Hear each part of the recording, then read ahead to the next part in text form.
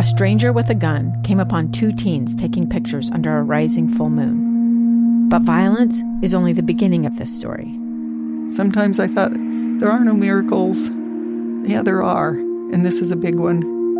I'm Amy Donaldson, and I've spent my career talking about how lives are undone by violence. The Letter is a podcast about how lives are remade. Follow The Letter at theletterpodcast.com or wherever you get your podcasts.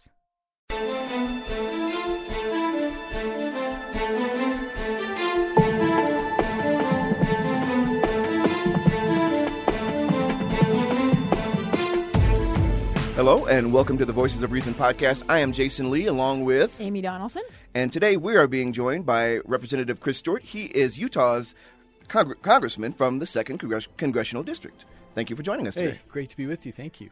We are having a series of candidate conversations, and Representative Stewart has agreed to join us today. And hopefully we can kind of get to know him a little bit and find out more about his priorities and more about the man himself, as opposed to kind of what we always, see in the political realm. The man, the myth. The legend. The legend. All right, right. So I'm going to have Amy kind of kick it off with you. I think we would like to start with sort of let us get to know you, like, where are you from, what's your family life situation, and then also why did you decide to run for Congress? Oh, my in gosh. the first place? The first one's easy. The second one's a little harder. But so I grew up in a military family. Okay. My father was an Air Force pilot. He had 6 sons. 5 of us have served in the military. 10 kids. Can you imagine that? It seems just an impossible task to raise 10 kids now. But I came from a family of 10 kids. Is that here in Utah? Are my brothers and sisters in Utah? No. When you grew up, were you here in Utah? It was actually up in Cache Valley. Okay. Yeah. Okay. And my father, as I said, was an Air Force pilot, decided he had to teach his kids how to work, and he bought a dairy farm to do that. So I grew up milking cows up in Cache Valley, and by golly, I did learn to work. Yeah. But, if I had my jacket on, I have Air Force wings. Those are my father's Air Force wings, and I'm very proud of that. His house burned down right after my mom died, and that was one of the few things we were able to save from that. So it's very important to me. But as I said, come from a military family. I thought I was going to go to law school. My senior year of college, I stopped by Hill Air Force Base, and I watched the F-16s take off and land. I thought, dude, that's what I want to do. I want to go fly. I want to, serve my country like my dad and my brothers. So I went home to my wife and said, hey, instead of going to law school, how would you feel about going in the Air Force? And she's like, Dad, that's a terrible idea. Why would we do that? But our time in the military, 14 years, both of us feel like it was, in many ways, certainly the most exciting and the most satisfying. In many ways, the most blessed time that we've had together. And anyway, after that, I started writing books. I'm actually working on my 21st book. I've written a number of New York Times bestsellers. I was a business owner here in Davis County. But to your second question now, Amy, about why I decided to run. Yeah. I had never thought about being in politics. I didn't come from a political family. We grew up in a family that we were aware of the world. Yeah. We talked about current events all the time. But I'd never thought I'm going to run for office. But as I was watching what was happening, this was in 2011 and 2012, I thought, this is nuts what we're doing to our country. And someone called me on a Tuesday morning. They said, the legislature just redrew the boundaries. You're in an open seat. You should run for Congress. And it was like a light just went off. And it was like, I'm going to do that. I think I can serve my country. We need more people with military experience.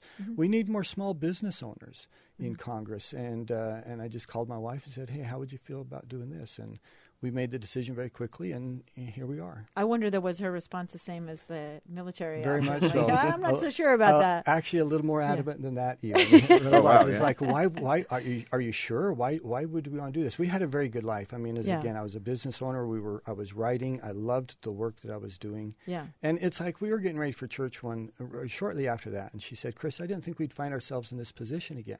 And I said, what do you mean? She said, well, you're going to be gone all the time. Because as a pilot in the Air Force, I was gone all the time. And I eventually decided I had to spend some time with my kids, my family. And look, it's a sacrifice for my wife. It's a sacrifice for my kids. I'm very grateful that they let me do this. How old are your kids? They're adults. Yeah. My oldest is 33. This is a test we give all fathers. Luckily, no one's going to. I'm not going to ask you the birthday, right? Yeah. So they go from 30. I think Sean just turned 34, and my youngest is 21. Okay, so grandparent yet? Yeah, 9 times. Can you imagine that? Ooh, oh my! You go. Okay. Yeah, it's like you got me beat. I'm only 3 times. So well, there's still time. I have 6 children, and they're all very accomplished. We've got lawyers and doctors and In fact, my youngest son is going to Harvard Law School this fall, so I think that's crazy. Well, how great is that? Yeah. So since you decided to run in that when the seat was opened up for you, or when it was an open seat, tell me what you expected when you decided to run and campaigning, and what did you expect would come of your service of being in Congress? I mean, sort of, I'm sure you had goals and dreams and priorities, and then what was that like when you got there? Yeah, and was I surprised? I Yes. guess. Yeah. What surprised you and what didn't surprise you? You know, there's this kind of funny saying that we hear in Congress, and that is when you first get to Congress, you go, how in the world did I get here? And after you've been there for 6 months, you look at other people and go, how in the world did you get here? Right. And there's a little bit of truth to that. It's a little bit like being in high school, actually, in some ways. But when I ran, I think I had a pretty good idea of what it was going to be. And honestly, there weren't that many surprises and the actual, being in Congress. Mm-hmm. I think I had a few things that surprised me a little bit. One of them is I thought I had kind of a bitter first campaign, and I thought just from that, everyone in politics is a bad person. That was kind of my takeaway. Initial from that. read, It's like these guys are unfair, and they'll say anything they need to get elected. And having been there now for a while and being in public service for a while, I realize that's not true. A lot of people are honest, sincere people trying to do the right thing. Mm-hmm. And that's been affirming for me to see that and to believe kind of in our founding fathers' ideas that, pick citizens to come back and to represent people, and the Constitution and the country will be okay. And I think, again, that's been reinforced me in my experience. Now, there have been some things that are discouraging, obviously, and we can talk about those. But generally, I've been encouraged to think most of these are good people. Great. I like to hear that because, so often we become cynical. And the truth is, the more we hear from people like you who are in the trenches and understand what's actually going on, then we know that there is something for us to look forward to looking ahead. I think that's right. We're going to continue our candidate conversation with Representative Chris Stewart of Utah's 2nd Congressional District. This is the Voices of Reason podcast.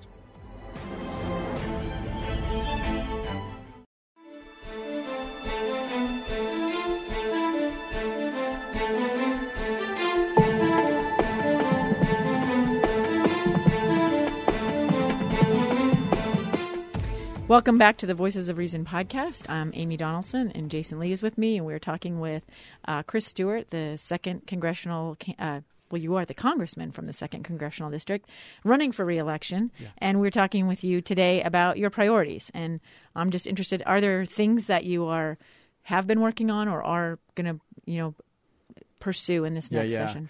I get asked that all the time, and it's always a challenge to answer that, because the reality is there are some things that I'm better equipped to do, and that because of the committees I sit on, I actually spend a lot of time, and they then become your priorities. With my military background and also sitting on the House Intelligence Committee, which is the most fascinating work in all of Congress, I'm sure of it. I just came back from Korea. I've had the opportunity to travel around the world as we've tried to, ensure our security and ensure our intelligence is able to provide us with that national security. That's fascinating work. So that becomes a priority. But that you just can't be a one-trick pony in Congress. You just can't. You have to be able to look at other issues and say, where else can I help? And I'll give you a good example.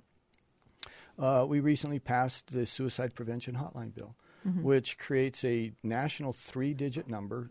Why don't you give that number just so we don't know what it is. We don't know yet. Okay, that's part of the process. The telecoms don't want to give these numbers up. 411, 611, maybe 711. It'll be something like that.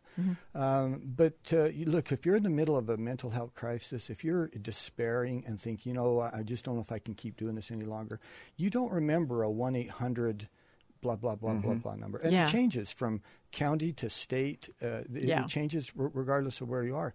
And so this 3-digit number is going to save lives. It just really is. But that, I think, is a good example of, although I may focus my time and my background on national security and intel, you can't just do that. I'll give you one more example. Public lands. If you look at the 2nd Congressional District, it looks like it's about half the state. We represent counties that have a few thousand people in them, and yet they're 70% owned by the federal government. So you have to be an advocate and informed on issues regarding public lands. One of the things I'm proud about is we're taking a segment of the Grand Escalante National Monument, and we'd like to create within that a national park. We think Utah deserves and could and could support a 6th national park. Some of that is incredibly beautiful land. It's as beautiful as Zion or Arches or any of the others. It's slip rock. There's not much value in the sense that, you can't really graze on it. There's no mineral rights, but it's truly beautiful. Let's make a national park out of that. And I think maybe that gives a sense of the diversity you have to be willing to engage in if you're a member of Congress. Let me ask you, do you like that, the way the districts are? I mean, I'm sure you love all the constituents in your district, but do you like the way it's divided up? Because it is so diverse, it sort of does force you to sort of... I actually think it's a good thing. And look, I was not involved with that at all, and won't be. We've actually discussed that on our podcast, how it happened, and so but you stepped into that role, and I'm sure you were. I mean, it was an education to you. Oh, for sure. Yeah. For sure. If I go up to the avenues and talk to those folks, that's a very different conversation than if I go to Davis County, which is a very different conversation than if I go to St. George. And it is truly a learning experience. Now, I understand the legislators, what they wanted was to have urban and rural interest in all of the districts. And I think that's a fine reason for doing that. But, the challenges, and I think we'll probably get to this later on, I feel a real responsibility as the best I can to represent the 800 and something thousand people that are in my district. But they do have different interests. And the only way you can do that is if you talk to them and learn their interest. And the good thing is by my nature, I'm naturally curious. I love to ask questions. I love to kind of learn things. So if you feel that way, then Congress is a really cool job. Yeah. So can I say with the district redistricting just for a second? Do you feel as though I'm not trying to pick on one side or the other. I'm seriously though. Do you think that it would be fairer if they didn't look so strange? Like if the Democrats, gerrymander them, that's bad. If the Republicans do it, that's bad. Should it be more normal looking? Yeah, maybe it would. I mean, when people look at that, they obviously ask, why does it look like this? What was the intentions of having boundaries that look like this? Because states don't look like that. No, well, yeah, I mean, they don't. They're especially out here in the West where they're a big swath of land that says, okay, here's a line, let's divide it there. But here's the reality. If your intention is to create a Democratic district, you have to gerrymander to do that in Utah. And all you got to do is look at the presidential numbers to know that. You would have to gerrymander to create a Democratic district. Now, do I think that there probably is another way that they could have divided these? It wasn't trying to put rural and urban together. Yeah, maybe there was, but I'm going to be honest. I just not an expert on that. I don't pay any attention to it. They'll draw the boundaries. We'll try to represent those people, and we'll let it go from there. How do you feel about the Better Boundaries effort? And I think that's going to be on the ballot. Yeah, I think it will be. Honestly, I haven't spent 30 seconds thinking. So you're about okay though with Congress, with the local legislatures drawing those boundaries at this point? Well, or having an independent. Do you think it's going to solve anything? Look, there's always going to be people that are disappointed, and that's just reality. For sure. Unless they actually craft a district that is specifically to elect a Democrat, they're going to have a lot of frustrated Democrats. There's a lot of interest, various interest in this. Once again, we'll let the others decide how it's done, and then we'll try to be successful. And so let me ask you, your intelligence work. I'm very curious about that. That has to be a fascinating job anyway. But then I think with the investigations at the tail end of the Obama administration, the ones that involved Hillary Clinton, and then those that now involve our president, I mean, what is that like? I mean, watching it, I am so glad I'm not involved in it. I feel sometimes like I have to not read it, or you know what I mean? I feel like it is just it's a push-pull, confusing, crazy. I can't imagine being involved in the... Well, and it's too bad, too, because it's divided our country. At a time when we're already divided and we have enough issues that divide us, it's unfortunate that this one has become one of them. One of the reasons that I loved the intel work was because almost everything we did was highly classified. We didn't have cameras in our hearings. It was all behind closed doors, and we generally didn't play to the cameras, and that's changed now. And it's changed the kind of the mood and the tone of the committee, and I think that's real unfortunate. The work we're doing is very important. It shouldn't be politicized. But don't you feel like that's both parties, though? Because I can name representatives on both sides that are constantly having press conferences. I'm not pointing fingers at anyone on this. But can you do anything about it? Well, I think some time's got to pass and let this issue get behind us. And hopefully there's many of us on the committee who really, truly want to go back to work on those very important issues. We'll come back and continue this discussion. You're listening. This is a candidate conversation with Representative Chris Stewart of Utah's 2nd Congressional District. This is the Voices of Reason podcast.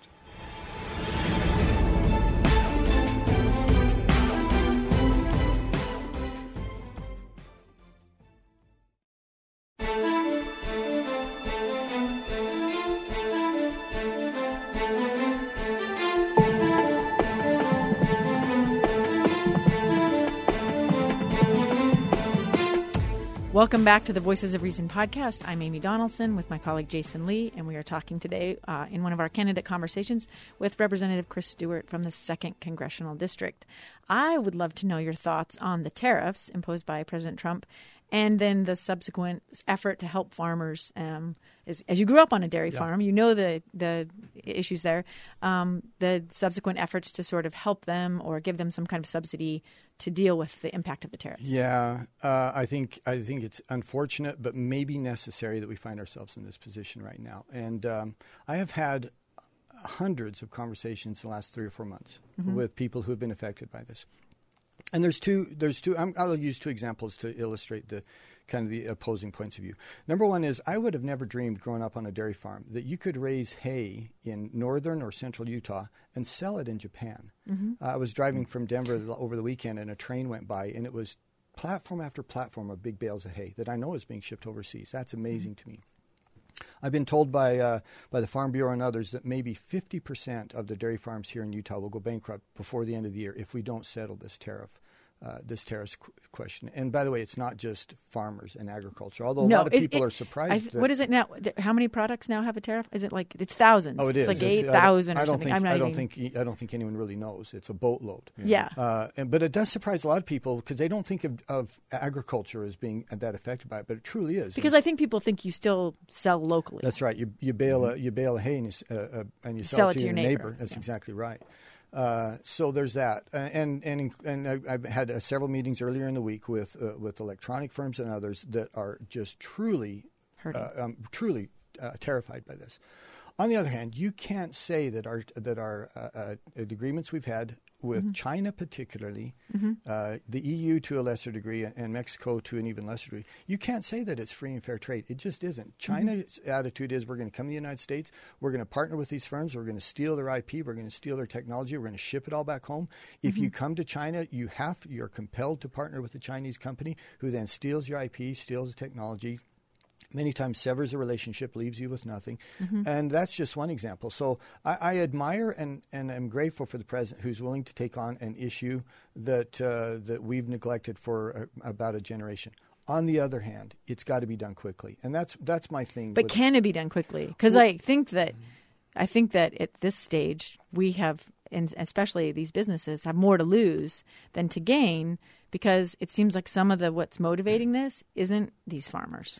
Well, I think the concern for the dairy farmers isn't what prompted. No. And if you were to set the agriculture interests aside, but they're one of an entire group. Yeah. And your question, can it be done quickly? Look, if you're worried about your business as a small businessman, I've lay awake on a Wednesday going, how am I going to make payroll on Friday? Yeah. My husband's a small businessman. Yeah. Well, that's a religious experience if you've had to do that. Right. 22 years. That's right. And so if you're in that position, then having this thing settled in October isn't quick. No, having it settled by next week isn't quick. You need it settled today. Right now. Yeah. And I'm sympathetic to that, and that's why we reach out to the U.S. Trade Rep, we reach out to the administration and the White House saying, please work through this as quickly as you can. And in some cases, we go back and advocate, like we have done this week, for certain businesses that they truly, one of them employs 1,000 people here in Salt Lake City, 1,000 people, a little bit more. If we don't settle this for them in the next probably 6 weeks, maybe 2 months, they're going to move that to the Philippines. And that's a bad outcome for everyone. It's a bad outcome for them. It's a bad outcome for Utah, for the workers here. And it didn't settle anything on the tariffs. So I want the administration to do this, but do it quickly. Can I jump in real quick? Yeah. So, Representative, just kind of staying on this just for a moment. I'm not saying that we don't have to address it, but was this the best way to do it? Yeah. Well, I don't know what other alternative there was, and I guess that negotiation, I guess, is what I was thinking. Yeah, I think there are a lot of economists who agree there was an issue and that the issue needed to be dealt with. I think there are fewer economists who say this was a good strategy because I think this idea of like, some people don't respond to tough talk, I guess, right? It works in some cases, doesn't work in other cases. Well, and China just wasn't and hasn't responded to tough talk. So we had to be firm with them. And so, to your point about negotiations, this is part of the negotiations. Now, it's a painful part. It's a part that some of it I don't support. But the president, the administration has said this is the foundation of which without which we will not get an agreement that we can live with. Once again, I just want him to do it quickly. So I have one more question on tariffs, and then we'll move on to something else. But I wonder if you could change, if you could say to him, I'd rather do some other strategy, what other strategy would you employ besides, I guess, playing hardball with China? Well, and that's the thing is I don't know that there is another strategy, especially with China. Now, with the European Union, to your point, once again, he made threats of significant tariffs to the EU, and that week they came back and said, okay, we agree with you. We'll go to a zero tariff agreement. So in that case, the threat and the negotiations had a successful outcome. Same thing's true of Canada and Mexico. China's a much, much harder nut to crack. Okay. So we only have about we have 1 minute, a little more than a minute. So I just don't want you to keep that in mind. But I wanted to know, why is it so hard to get something done on immigration? I mean, I think if we reform my opinion is if you reform immigration and immigration laws, we don't have some of these other horrible issues that we're dealing with, like overstaying visas, separating families at the border, people crossing illegally, paying thousands of dollars to criminals to bring you in, human traffickers. So can that be solved? Why can't Congress get it done? I took some positions in my very first campaign that were very unpopular at the time. For example, with DACA, I said, those kids, I knew kids who came here and served with me in the military. I said, for heaven's sakes, we've got to accommodate these guys. They came here as infants. They have no country to go back to. Yeah. Well, 6 years ago, that was a fairly unpopular position among conservatives. I use that as an example, saying, I want to fix this. And and I'll say this, the single most frustrating experience that I've had in Congress is immigration. Because we had a window this last spring to solve this. And there's bipartisan agreement on many of these issues. Yeah. And yet we couldn't get there. And here's the reason why. And once again, it's on both sides. Number one is the president has made this kind of his single priority in many ways. When it comes to his rhetoric, it's something he's been adamant about. And the Democratic Party does not want to give him a victory on this. They just don't. And the second thing is this. There are enough Republicans who are terrified of this thing, amnesty, whatever that is, because I don't know what it is anymore. Yeah. But they're so afraid they of define that, that's right, that they wouldn't give us the votes we needed. And we just fell short. And there's nothing we've worked harder on. I really mean that. There's no single issue, not Obamacare, not health care, not anything have we worked harder on than this one thing, and we fell short. And I'm very frustrated by that. We're going to have one more segment with Representative Chris Stewart of Utah's 2nd Congressional District. This is a candidate conversation on the Voices of Reason podcast.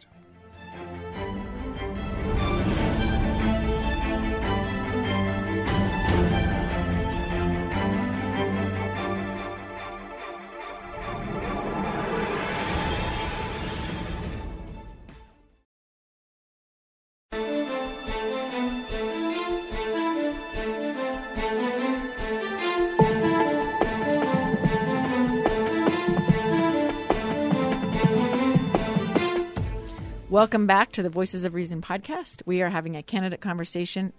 This is Amy Donaldson. I'm with Jasen Lee. We are having a candidate conversation with Congressman Chris Stewart from the 2nd Congressional District, who is running for re-election this fall. Probably one of your favorite things to do is campaign, right? Yeah, me and my wife both. Yeah. I was curious about your trip to Asia. You said you went to Korea. I actually was in South Korea for the Olympics and had an amazing experience. Would you just give us some thoughts on sort of what you learned? Well, so very quickly, if you'd asked me a year ago or 2 years ago, sitting on the Intel Committee, my military background, do you think that you can convince Kim Jong-un to denuclearize the Korean Peninsula? I would have said no. And I would have, and if I said anything other than that, it was not being honest. I mean, just that was my thought. It's just not going to happen. I mean, I was a young captain flying the B-1 who we were preparing. We'd actually been tasked to prepare targets to go, this is in the mid-'90s when Bill Clinton was president, to go hit some of their nuclear facilities. And yet something has changed. And it's interesting, Amy, you bring up the Olympics because that was part of it, which I'll get to very quickly. Meeting with the military commanders and the ambassadors there who have become friends of mine and people that I trust, they were told last fall, you have to prepare for war in the next 6 months. And if you've been around Seoul, 25 million people, half the people in South Korea live in Seoul. A war in Seoul is a catastrophe. It's a human catastrophe. And yet that's what they're preparing to do. You drive around Seoul, you see anti-aircraft embankments, you see huge blocks of cement built over freeways that are meant to explode and fall onto freeways so tanks can't advance. I mean, it's a different environment that we're used to here. But something has changed now. And Kim Jong-un has had a shift of his mind. Now, look, I'm not naive. This isn't going to be easy. Again, as a young pilot flying the B-1, I was a member of START and SALT negotiations with Russians, and I had a little tiny role to play. But I did see that this is a meticulous, long The devil is in the details, and it's an endurance enterprise. It takes a long, long time. And I think that's the same thing will be true of North Korea. I do want to ask you how much you think the South Korean president played in that, because I met him he actually came to only time it's ever happened in the Olympics for me, when a president's visited the media room. But I thought his sort of compassionate way of, no, don't turn your back on me, and come, we want you to join our teams. And there were a lot of South Koreans who were upset about that, and upset that their athletes didn't get to participate because they had North Koreans on the team. And I thought that sort of did change kind of this idea that I don't know that you'll ever unify the peninsula because they are two totally different political systems. But I do think that it opened up this opportunity. And I thought his leadership was, and he's not a guy who wants a lot of credit. And I love a guy like that in a negotiation. No, I think that's right. I think he has played an important role. And just to be honest, President Trump has played an important role. Kim Jong-un looked at him and said that in his mind, he says, when this president said he's not going to allow me to develop nuclear missiles that are capable of reaching U.S. cities as he has done, I think he means it. Yeah. And President Trump has demonstrated that when he said the same thing at Bashar al-Assad in Syria, and he attacked his chemical weapons facilities when he used chemical weapons. So he brought an element of credibility that just wasn't there before. Yeah. There was an important thing as well, and that was Kim Jong-un's participation in the Olympics. And we think that he looked at that and thought, you know what, I could be embraced by the West. My regime could survive, and I don't have to be focused only on China. Yeah. And I think that opened up options for him that he hadn't thought about before. Yeah, and I think for his country. For economically, for sure. No doubt. So we got to go through the quick thing because we want to give you a couple of minutes. But have you had anything in your life that you've had to overcome? What's the hardest thing you ever had to overcome? Oh my gosh, we've all had things we've had to overcome, right? I haven't thought of that question. I mean, without becoming overly personal, we had two real severe medical crises in my family with my kids, and thought at one point we may lose them. In fact, one of them we thought we had a couple days. If you're a parent facing that, and my heart goes out to parents who have and lose their children. I mean, that's a real crisis in a family. You could go to the easier things like, pilot training. That was a year and a half of just. You ever been shot at while you're flying? No. Okay. No.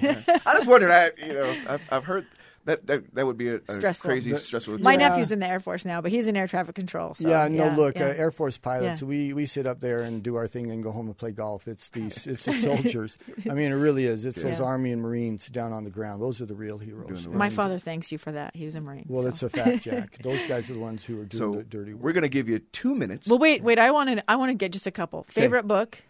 Favorite book? Okay, so other than your own, you can't pick your own. I can't pick my own. Well, I don't know that. I don't know if it's my favorite. It's one I just finished. I really enjoyed it. Ken Follett, the Pillars of the Earth trilogy about the Middle Ages up to about Mary Queen of Scots. Fascinating read. Do you have a mantra? Not really. I just try to do the right thing. I don't know if I have something that comes to me all the time. And mentor? A mentor. That's a good question. I think I would have said my father, but he's been gone long enough now that it's kind of transitioned over to my brothers. My brothers, there's no one that I respect more, and whether I need advice on politics or just life or raising my kids, I go to my brothers, and they've always Are they older or younger? Most of them are older. I'm one of the youngest. And they're some of the best men that I know, and they're some of my best friends, so I'm real grateful to have them. Now we'll give you your 2 minutes. Why should voters trust you with their vote? At the end of a campaign, that's really the heart of it, isn't it? Yeah. I mean, because sometimes people make purely political decisions. I'm going to vote for the Republican, or I may vote for the Democrat. But even they won't vote for you if they don't have some element of trust. And that's where they think, look, I think he's a good guy for one thing, and especially today, because we look at some of our political leaders and you think, he may be a great president, but I don't think he's a good man. And it's made it so that, people want to trust their elected officials. And I guess that my answer would be this. There are certain things that I believe, and I just can't change that. It's a lifetime of experience have led me to believe in conservative principles, to put it simply. But I want people to know that I will listen to them and that I will sincerely try to understand what it is that they are concerned about and try to represent them. Last night I was at a shelter for women who had been abused or had overcome addictions, and they're trying to keep their families together, trying to get a job, trying to graduate and create a career. I want those folks to know I understand what they're going through. I understand the terror of if I get a flat tire, I lose my job, I lose my apartment, I lose my kids. That kind of the very fragile life that some people live. and that we want to help those folks as well. And so I guess that would be it. I would just hope people would trust me because I'm trying to do the right thing and I'm trying to represent them. Great. That's all you can ask, right? Thank you so much for joining us. We really appreciate it. Good luck out there shaking hands and kissing babies. Honored to be with you. Thank you for the opportunity. Chris Stewart, our congressman from the Utah 2nd Congressional District, thank you very much for joining us. And, join us for the next episode of our podcast, the Voices of Reason podcast. If you have any comments about this show or others, please contact us via email at voramyd@gmail.com or at vorjasenl@gmail.com, or you can find us on Twitter at ADOnSports and at JasonLee1. Our show's Twitter page, the handle, is at VOR Podcast. You can also check out our Facebook page and find and subscribe to episodes of our podcast on iTunes, Google Play, or other places where you might find interesting podcasts. Also, review our show, please, and we'd love to get your feedback, and also it helps us grow our audience. Until next time, I'm Jasen Lee. When you engage in passionate debate, do your best to keep your dialogue civil. Try to be the voice of reason.